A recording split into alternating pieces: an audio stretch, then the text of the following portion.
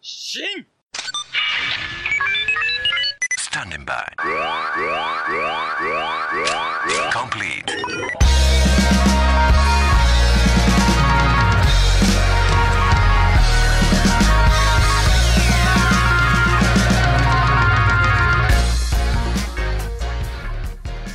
Greetings, heroes of the internet. I'm Travis. And I'm Nathan. And we are the Henshin Men, a podcast that celebrates Japanese superheroes and their high-flying and high-kicking adventures. In this installment, we will be discussing Kamen Rider, episodes 5 and 6.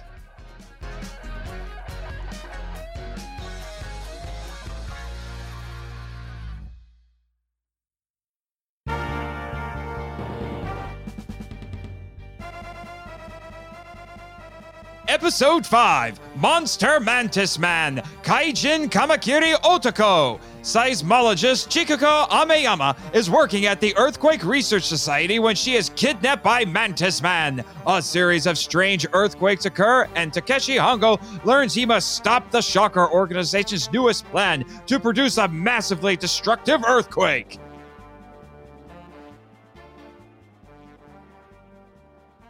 So, Nathan, we've got nuclear weapons. But no nuclear vessels. No nuclear vessels. Nuclear weapons. Yeah, so... Well, yeah. Shocker is using nuclear weapons to create earthquakes. The Fiends. I mean, I think that has to be, this is a Japanese show. That has to be two of the most terrifying things you can think of as a Japanese person: nuclear weapons and earthquakes. Nuclear weapons, earthquakes, and Nazi spinoff organizations. Oh my god! For the kids. So Hydra. I'm just. Yeah. Shocker is Hydra. Their symbol is an eagle and not a big squid skull thing.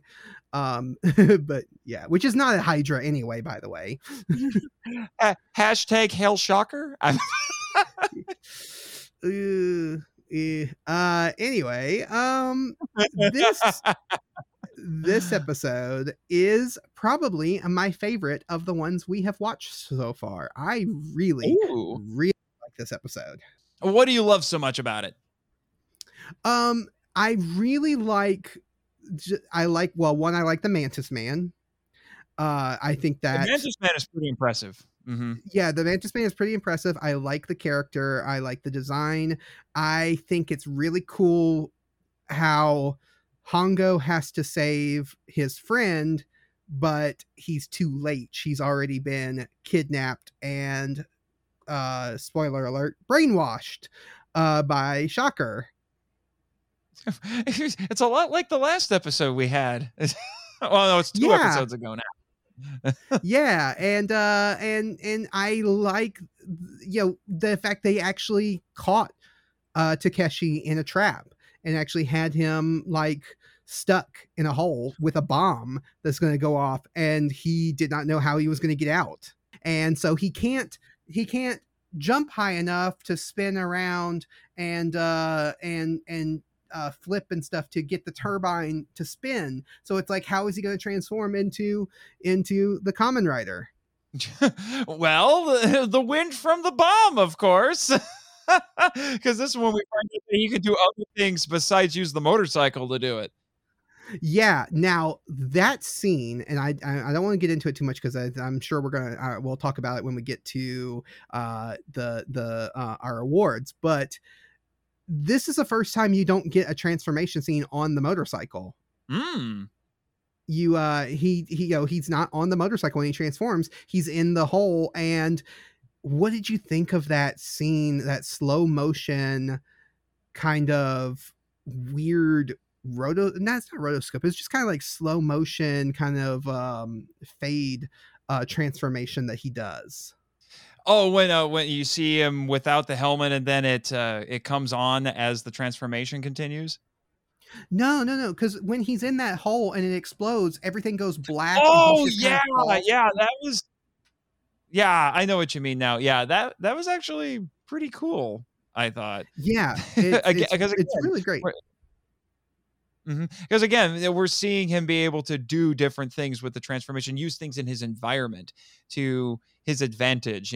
This is one of those moments where the villains think that they've got the hero cornered, and then, although admittedly it's a little bit by accident, the hero uses what they're trying to do against them, and then so the bomb goes off. It spins the turbine, he transforms, and he just jumps out, and then he's like, aha, it didn't work. Yeah, surprised me too. I totally planned this. Yeah, but that moment of him being trapped in the hole was a very tense moment. I really liked the tension that they had there, because I mean, it is one of those things of like, we know he's going to get out, he's the hero, but it was still kind of tense because you're like, how is he going to transform, how is he going to get out? If you haven't seen this before and you're watching this for the first time, it is kind of like, oh, how is this going to happen? How is he going to get out? It's not a question of will he get out, it's a question of how will he get out. Right. Yeah. We get more of the side characters in this. You get Ruriko, you get Tobei, Tachibana, and then you get and I can't remember his name, but he's the basically bartender at the snack bar that Tobei also owns. His name's like Shinzo something. I think I put down in my notes that it's the it's called the Amigo, right? It's the prototypical juice bar. Yeah, it's the prototypical juice bar from Power Rangers. Yeah, it is. It's a snack bar that they all hang out at and everything. But unlike the juice bar, this one's owned by one of the people who's actually involved in the Kamen Rider team. There was a line that they mentioned in this that I wanted to know if you picked up on. So while they're at the Amigo bar, the snack bar, they're talking about the earthquakes, and whatever the other guy's name is, Shizo, whatever his name is, he says, well, now we know that earthquakes are not caused by catfish. And then they all laugh and then walk away. Did you pick up on that? I unfortunately did not, so you'll have to educate me on this. Okay, well, so they mention it in this episode, and it just kind of is a throwaway line, and that's because anybody who is a Japanese person or knows anything about Japanese kind of folklore and history would get that, so you don't need to explain it. But for us watching it, it's like, why would he just say, well, now we know that earthquakes are not caused by catfish. Ha ha ha ha ha ha. Anyway, it sounds very random and very odd. But Japanese folklore has a thing called onamazu, which are giant catfish that live underground in underground rivers, and when they bump into the sides of the underground tunnels, they cause earthquakes, and that was a part of Japanese folklore. Onamazu also became a symbol of the kind of impoverished and the lower class people in Japan. Kind of became a symbol for them to get behind, because in the Edo period, there was an earthquake, just really massive earthquake that hit, and it destroyed a lot of buildings. Now, most of the buildings and homes that got destroyed were on the kind of upper class side of the city, not the lower class side of the city. And so a lot of the upper class people viewed the earthquake as this awful thing, whereas the lower class felt like it was the great equalizer. It kind of brought all of the rich people who were mistreating the poor down to their level.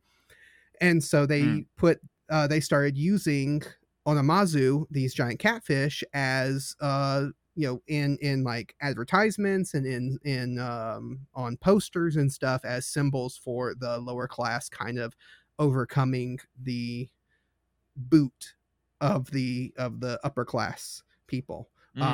So yeah, so a little bit of a Japanese kind of cultural historical lesson there from a very white guy, but who just Hey, knows a little bit. I do this sort of stuff all the time on my show. So yeah, but I just wanted to kind of throw that out there because that is such a random line that if you don't know what they're talking about, it is like, what are they talking about? What did you think of the lever that controls the bombs being inside of a giant egg?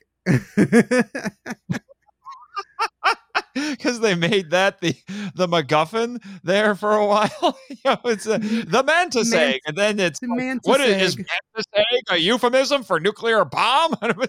Yeah, it's like mantis egg. What is mantis egg? Oh, it's the big white thing that's sitting on the table, and when you crack it open, there's the lever that you have to pull to stop the bomb.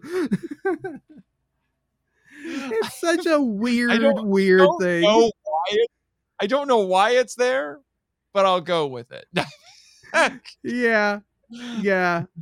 It's such a great, that almost made my WTH award this week, because that was a kind of a WTH moment, but not quite. I put something else down, but that was a WTH moment.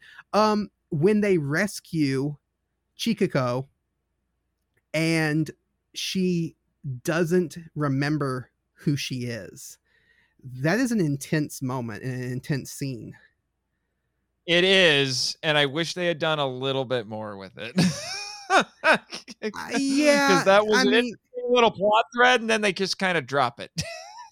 Yeah, but also, I mean, she like early on, she's the one who threw him, knocked him into the hole that he nearly died in, and all this stuff. So like, you definitely are getting the sense of, and one of the things that I like about that moment is there is kind of a question, like you in the acting that Takeshi's actor, the actor does for Takeshi.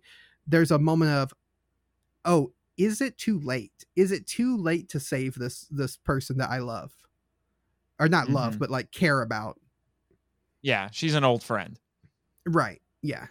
And that's kind of that's really, really interesting to me, that there was this kind of moment. But then when she escapes with the Mantis Man and everything, and then he puts the tracker on her so that he can follow them to the base of operations.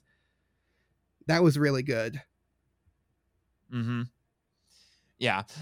One of the moments that I actually really liked was this was the episode where I realized that Hongo can actually hold his own pretty well without being transformed, which is probably good because his transformation ability is a little limited. So yeah.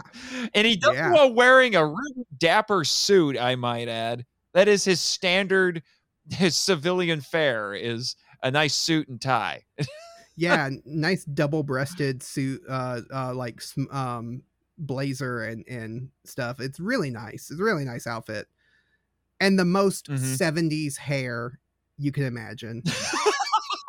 Yeah, this is very, very 70s. You could tell it's the 70s. It's almost like the show just likes to come on. It's like, did you know it's the 70s? Can I remind you that it's the 70s? It's the 70s. Yeah. And actually, this is something I probably should have mentioned earlier, in our previous episodes. And this was actually something that was brought up on a recent episode of the Film Vault, which is the whole reason that we have a motorcycle riding superhero. And this is because motorcycles were becoming very popular at this time in Japan because of all of the urban congestion. So people were trying to find transportation that was easier to get through traffic and was easier on gas, and also was just fun. I mean, it's motorcycles. Yeah. I love motorcycles. So it was a big reason that you were seeing this. And I would even say to it's probably also why a very well-known American superhero who rides a motorcycle showed up a year later after Kamen Rider, that being Ghost Rider. Johnny Blaze, Yeah. and also the popularity of motorcycle stunt shows like Evel Knievel and all of that. It was this explosion of motorcycle popularity. Yeah, definitely. And motorcycles are still more of a thing in Japan, especially in the cities, than they are here. Like motorcycles are a luxury thing here, whereas over there, motorcycles are not quite as much of a luxury as they are. A lot of people do treat them as necessities because it's like, well, yeah, there is so much congestion. You need a smaller thing that can get you from point A to point B a lot easier. So mopeds and motorcycles and stuff are more of a necessity in Japan, in the cities in Japan. But now I do have a couple of questions that's kind of related to that a little bit, which is, can Hongo choose not to transform when the belt turbine spins fast enough? Or does it just happen? He can't do anything about it. I mean, in these early episodes, it feels like he has to kind of choose when to use, because he's riding his motorcycle and stuff as Hongo and not transforming. So, but definitely later on, he has to actually do something to transform once it's been charged up. And then, which brings me to another question which is, how come that belt is only visible when he needs to transform? So apparently he's always wearing it, but nobody sees it until he has to transform. Yeah, that's one of those you just kind of have to go with it. In later Kamen Rider series, the belt does appear or like form on them. So like like you do see that it actually just pops into existence on their thing. It's not like it's not explained. Like they do explain it in later ones, but in this series, it's just one of those things of like, yeah, the belt wasn't there, but it kind of was there, and we're just going to pretend like it was always there. At least in Ultraman Z, they just to explain why nobody sees Haruki's Ultra fanny pack. They just say, nobody else can see it. Only you and only you can see it. Yeah. I just have one more thing I want to bring up, which is, that Shocker is creepy and evil because their elevator buttons look like eyeballs. Yeah. I don't know why they look like eyeballs, but they look like eyeballs. Sometimes I think Shocker just does things to be, well, shocking. They're just like, we're just going to be creepy because we like being creepy. And with that, we're moving on to the next episode.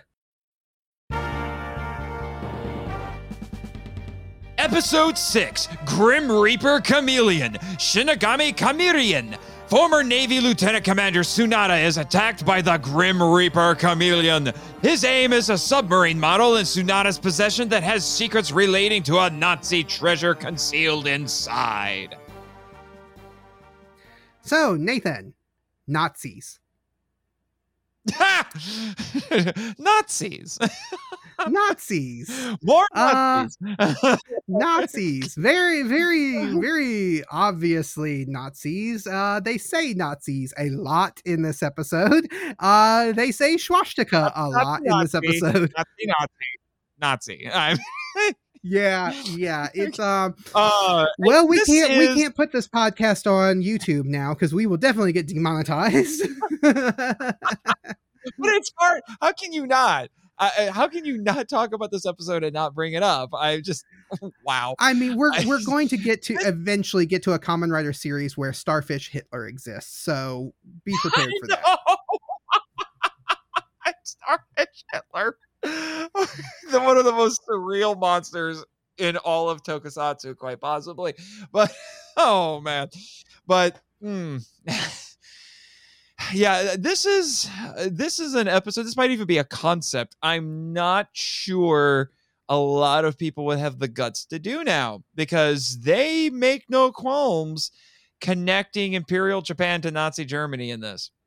And there was a lot of stuff that did that back in the 60s and the 70s. Frankenstein Conquers the World, most notably, very directly connects Imperial Japan in World War II to Nazi Germany.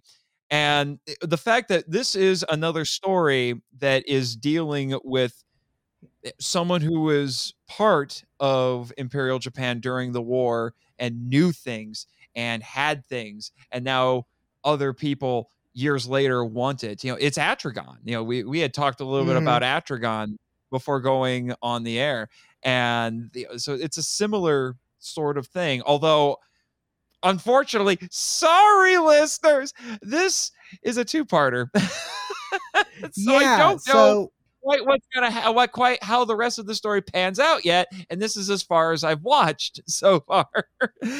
So this is the first time that we've had a two-parter in Kamen Rider, which is a thing that does come back over and over again in future episodes that we're going to be covering, and also in future series. There's a bunch of the Kamen Rider series like to do cliffhangers and split into two-parters a lot. So this is a trend that continues, unfortunately. Not unfortunate for you. I actually kind of like multi-parters. They can be pretty fun if they're done right. Well, now my favorite, and we didn't even talk about this in our intro episode, but my favorite Kamen Rider series, which is Kamen Rider W or Kamen Rider Double. The theme of Double is in that show through and through, and part of the fact that the theme of that show is double is each episode is a two-parter. It is two halves, and they're designed to be two halves. Even the titles are designed to be two parts of the same title. Like, it is such a it's really interesting how they built that theme into every aspect of the show. Yeah, constant two-parters actually makes sense for something like that. I know enough about Kamen Rider W to know that it's in that one, it's two people who become the rider. So yes, two people that merge into one rider, which is so yeah, it's very interesting. So you definitely get more two-parter episodes as we move on, but this is the first one. As much as there is Nazi stuff in this episode, and apparently the Nazis in this universe love branding everything. So yeah. The Nazis really did that. Like, come on. Real life Nazis did that. They put their logo on everything. I'm just thinking of how Hydra would brand everything. It's like, how does nobody not figure out that the super secret organization Hydra is not around? Oh yeah. Shield is supposed to be a secret organization of spies, but yet their logo is on everything. Yeah. And yes, I did intentionally use the word logo when I was talking about the Nazis, because that was not undermining it. That was intentional. Yes. But no, even though there's so much Nazi stuff in this episode, which is such a weird thing to say, it's actually really fun. I actually really like this episode. It is actually pretty intriguing. It's almost Indiana Jones-esque in a way, because they're trying to find this Nazi treasure. I'm sure I'm trying to remember what it is. I know I've seen or read a story that was all about trying to find lost Nazi gold, stuff like that. Some treasure trove that was stockpiled by Nazi Germany during World War II, and they're trying to find it now. Stuff like that. So it makes sense. And apparently, whatever this is, it's a big deal. Again, I haven't seen part 2, so I don't know what the big deal is. I just know that whatever this Nazi secret is, it's a big deal, and apparently allows them to control the world economy. Yeah, so there's a box that was buried, and it doesn't have a lid, even though clearly you can see the lid. and the hinges for the Yeah, lid. and my first thought was when Hongo's looking, I was like, "Oh, it doesn't have a lid." I'm like, "Dude, you're super strong. Just rip the top off." Okay, to be fair, like these guys obviously like in the last episode they were using nuclear weapons to do stuff. So it's like, so I don't blame him not just ripping it open, because like what if it's plutonium or something like that? Yeah, true. Actually, that would be a really great twist and tap into some real history, because Nazi Yeah. Germany actually was trying to do research on nuclear weapons, and the Allies beat them to it. So, and you've seen City on the Edge of Forever. We know what happens if the Nazis get the bomb first. Yep. I've also Star seen Trek The Man in the High Castle. Yes, that as well. So yeah, and you want to know, to continuing how this show is now going out of its way to tell you Shocker is evil. Did you know Shocker is evil? By the way, Shocker is evil because Nazis. Word of the day is Nazi. And so I'd rather it not be. I'd rather it not be the word of the day. But but it's just one of those things where it goes, ah! Yeah, well, there was a little bit of a joke that I remember hearing when I was in college, where they said that there are only a couple of villain archetypes where you don't have to explain why they're evil. Mm-hmm. And two of them were vampires, which we've already had vampires on this show, and Nazis. You don't have to, you just say, "Oh, my villain's a Nazi." People just like, "Okay, I know why he's evil." You don't have to explain anything beyond that. And yeah, so yeah. It's also right. It also explains why so many movies, even sci-fi movies and shows and stuff, kind of take place in World War II, instead of like World War One or in other, during other wars. And it's because really World War II was kind of the last time where we had clearly these are the bad guys, and no one really agrees with their way of doing things, so we can villainize them as much as we want. Whereas you get into some very questionable territory when you start getting into setting during other world events and other wars, where you start villainizing the opposite side, because it's like, no, because we weren't completely innocent and they weren't completely evil. It kind of explains why so much pop culture does spend a lot of time in World War II. Well, that, and let's be honest, Hitler was a supervillain. But speaking of supervillains, you also, the Shocker is evil because they're brilliant scientists who are going to figure out what Kamen Rider's kryptonite is. They dress like monks, and it's a little freaky. Yeah, that was cool though. That was cool. I liked it. It was cool, but it was freaky at the same time. There's so much about Shocker that is just such a, like, this is everything that's evil and twisted and bad. You're just going to throw it all. And now I have to ask you this, because they do a pretty good job of trying to hide it. So if he was played by a Japanese guy, they hit it well. And that was Dr. Heinrich, who shows up at the end of the episode.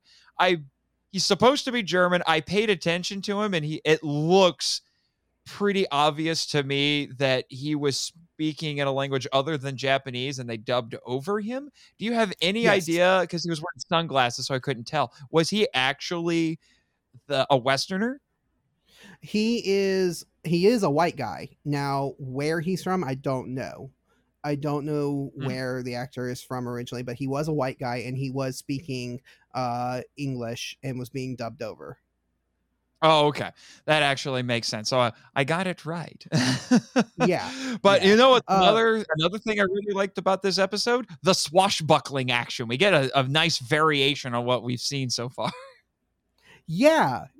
I mean, the action is so good, and this episode, I think, is where the action kind of steps up a bit. Like we've kind of had kind of a similar action style, and then this one kind of steps it up, and I really like that.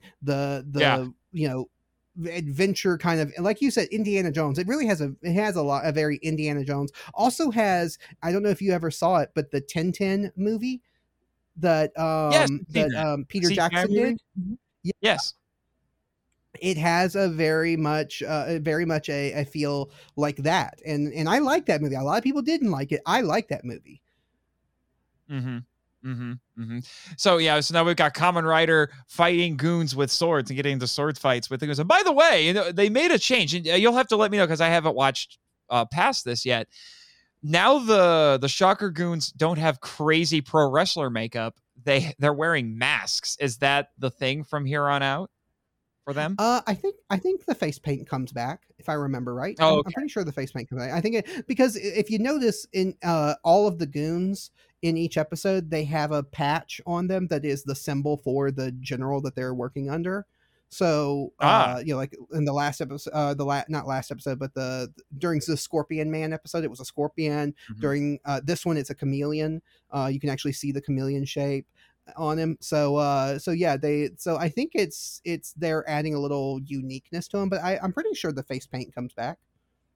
Oh, okay. I was just wondering because I noticed that now they're wearing masks. Yeah. So I'm just gonna throw this out there. It's just a funny little thing that I know from doing research on these sorts of things. But there is a point in the episode where the chameleon gets angry when Hongo bursts into not as Kamen Rider, but it's Hongo, and he bursts in to halt the evil plan that the Chameleon Man is doing.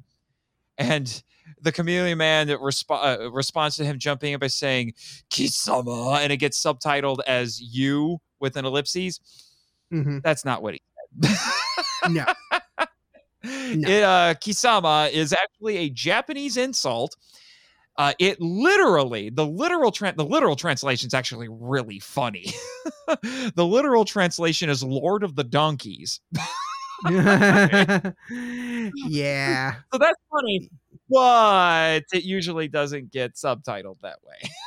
Yeah. He called him a jackass. Putting it politely. Yeah. So I don't know whose subtitles, probably Shout Factory, but that's like, yeah, you're being a little nice there, Shout Factory. Yeah, sure. But I know these things, unfortunately, because I've researched Japanese insult. I do want to talk a little bit about the Chameleon Man, because this is my favorite villain so far. I don't think I've said that in a previous episode, but this one is, I like that he can turn invisible. And that's his thing.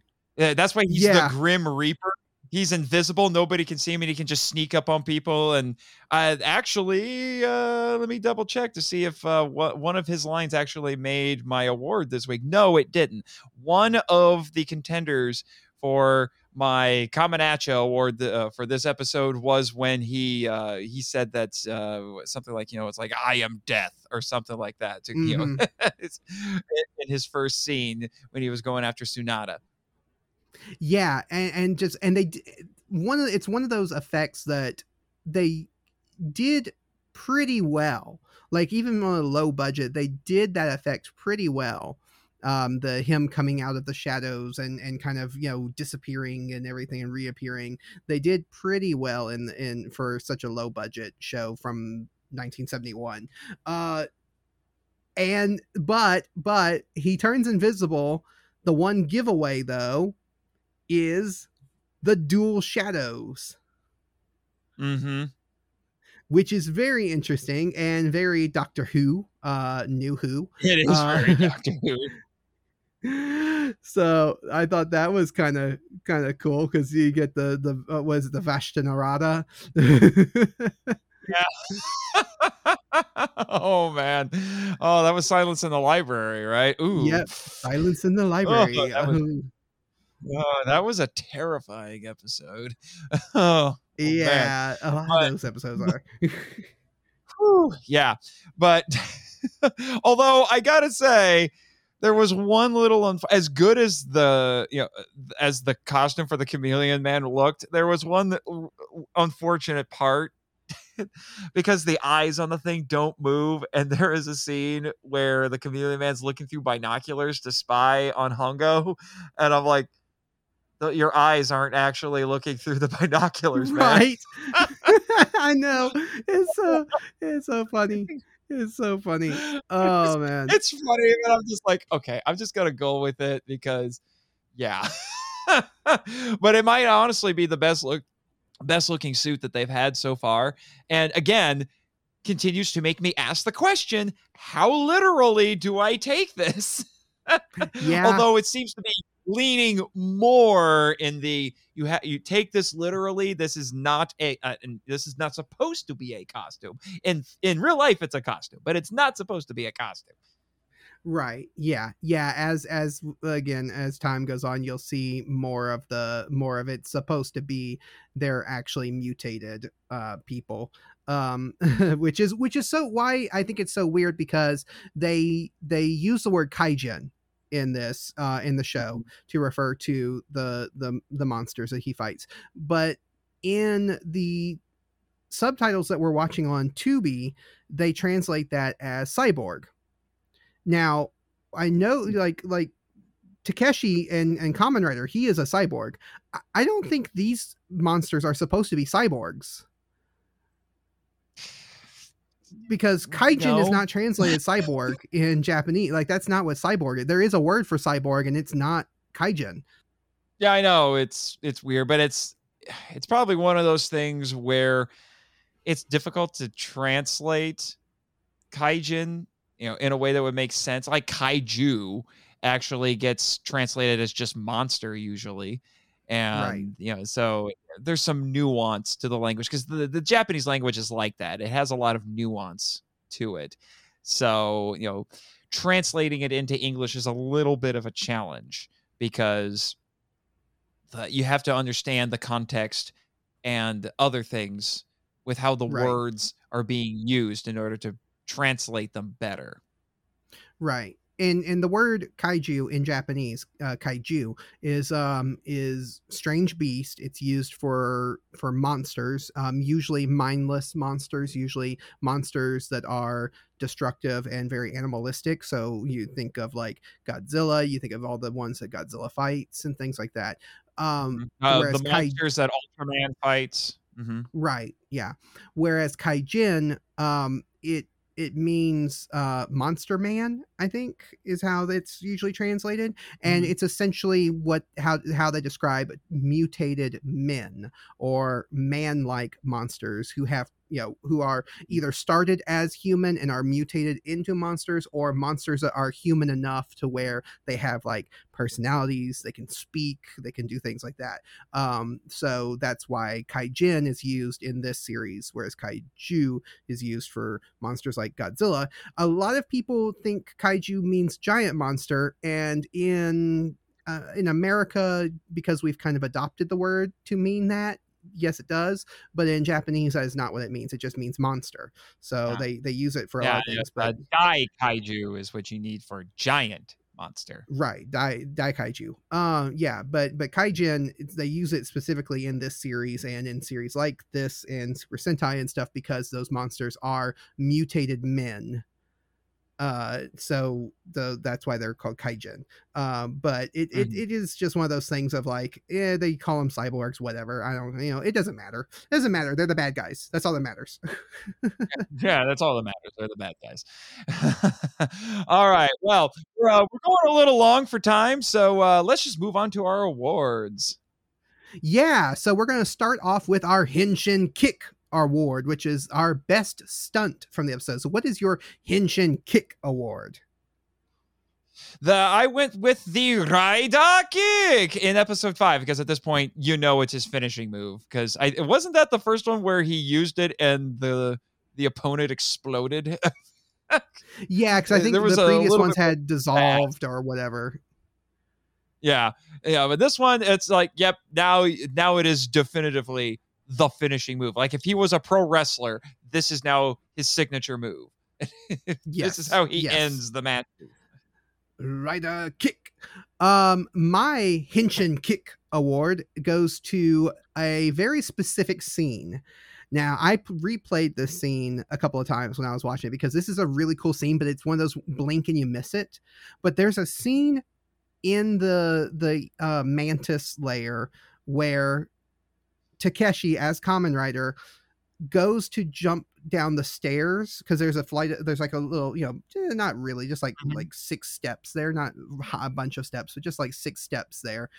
But he flips over the set of stairs and lands and then starts to fight off the goons and stuff and the Mantis man.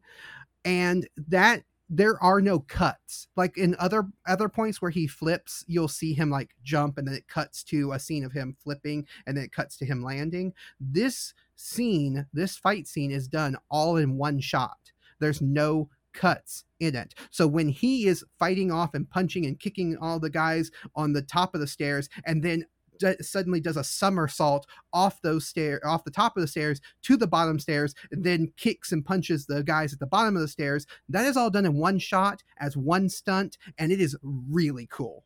Yeah, I would agree. All right, and then we have the Talkin' Toku Award for the best special effect. What do you got, Travis? So my Talkin' Toku, my best special effects is the transforming effect that is in the Mantis one. Now we talked about it a little bit, but when Takeshi is stuck in the hole and the Mantis man lowers the bomb and he doesn't know how he's going to transform, and then the bomb goes off and the whole scene goes black and you just have Takeshi there and he's kind of like slow motion moving. It's not really slow motion because it's like still shots bleeding into the next, but then he slowly transforms and it looks so stylized and looks so much like a comic book or an anime even. It's such a stylized way of transforming that I really, really like it. It really stood out to me. Mine is pretty simple, and we've talked about it already. It's the Chameleon Man suit because it's probably the best looking monster suit that they've had so far on the show.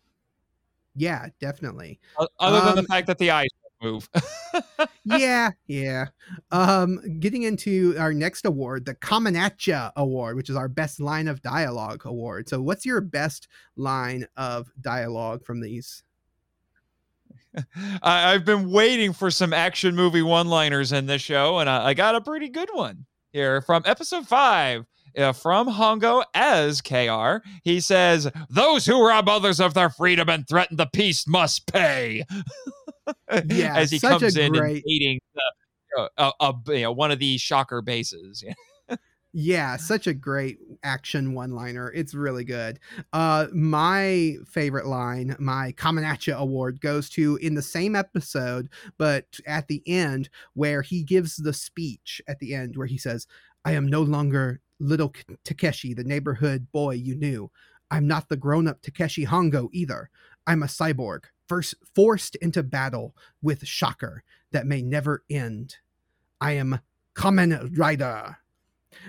This is the first time that Takeshi would and we talked about it in a previous episode, but that was the first time a character referred to him as Kamen Rider outside of the narrator. This is the first time that Takeshi refers to himself as Kamen Rider. He has fully accepted the role of Kamen Rider.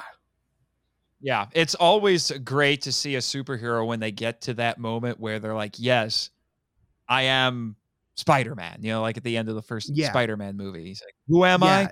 I'm Spider-Man, Yeah, it's that the embracing of the journey, like, on the hero's journey, because there's always in a hero's journey you always have that moment of you can turn back now if you want to, but then the hero just fully accepts the journey that's ahead of them, and that was this moment for Takeshi, so that's why it was my favorite line. Yeah, that's a great one.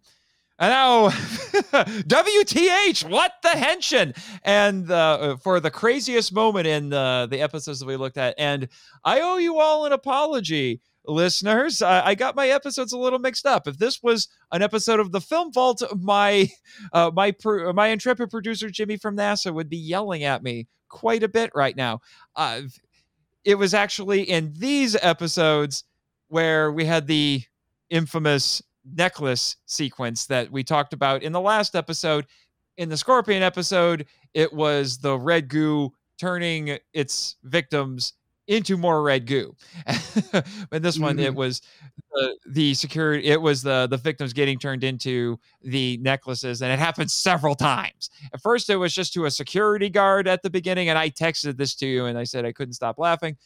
And then it happens again to the Mantis Man and his henchmen when they die. So it's a Mantis Man thing, I guess. Yeah. Well, I mean, I think it actually comes back in another monster, but yeah, that is a thing that happens in this. It's they get spaghettified, or they turn into a beaded. Yeah. You know what it is? It looks like the beaded thing, the beaded chain that you get at the bank that keeps you from stealing the pen. You might be right. That's what it looks like. I mean, that's what it looks like. They just went to the bank and said, "Hey, can we take that?" Sure. What are you going to use it for? I'm about to make a Mantis Man dissolve. I mean, and to kind of give a little peek behind the curtain, we are recording all of these in bulk right now, all these first few episodes, so we're kind of the episodes are bleeding together and blending together in our minds, so we're having trouble keeping everything straight, so forgive us, listeners. Yes. It's okay. We're figuring it out as we go. All right. What the heck, or what the Henshin award goes to when Hongo is disguised as one of the goons, but then throws off the mask. He's wearing the goon's uniform. All he does is take the mask off, but instantly is transformed back into his regular suit. Yep. It's like, was he wearing that underneath the suit? The probably. uniform? What? That's actually one of the advantages that he has now. If the goons have switched over to masks and not makeup, now he can actually do stuff like that. He can beat one up, take the mask, and be like, "Haha, you don't know it's me." So now we can move on to our minute to Henshin It, where we take just 1 minute or less to sum up all of our thoughts on these 2 episodes that we just talked about. So, Nathan, you have 1 minute to Henshin It. Okay, so now I'm starting to see, again, the show is settling into itself. Now we've got the word of the day. Talking about this now, making sure that you know Shocker is evil. Did you know Shocker is evil? Shocker is evil. In case you forgot, Shocker is evil. So we're expanding on the mythology a little bit. We're expanding on the characters a little bit, as we've already talked about. We have Hongo developing. He's embracing the mantle of Kamen Rider, and the effects continue to improve. I just want to say I am mildly annoyed that we had to end this first bulk of episodes on a cliffhanger. It's driving me a wee bit crazy. I'm one of those people where if it's a multi-parter, I kind of want to finish the multi-parter in one go if I can, but I will be patient, listeners. Yep. We're going to, we'll get to it. We'll get to it. I promise we will get to it. All right. So my turn for a minute to Henshin It. Yeah, my final thoughts on this. I've talked about, these are 2 of the most fun episodes that you're going to get from this first crop of episodes. They are absolutely just bonkers ridiculous. This is everything that I expect from a Henshin hero or a tokusatsu show. It's crazy, it's weird, it's not stuff you will get in any kind of American show. Definitely not the Nazi stuff, but not in a kids show anyway. But it is so much fun. It's so entertaining. The villains keep getting better and the action keeps getting better, and I love this show. I love Kamen Rider, so keep watching Rider Kick. Wow, you are getting really good about coming in under time, man. You're gonna have to start banking this. Yeah, so that finishes this episode, this installment of the Henshin Men, and we just want to say thank you for listening to us. We are a tokusatsu appreciation podcast. You can find links to all of our social media in the description of this episode. You can listen to more of me on the Kaiju Weekly podcast and listen to more of Nathan on the Monster Island Film Vault. If you found some enjoyment from this podcast, consider giving us a 5-star rating on iTunes. It's real easy. You can just do it right in the app. And until next time, what are we going to say, Nathan? Remember, heroes, beauty is only henshin deep.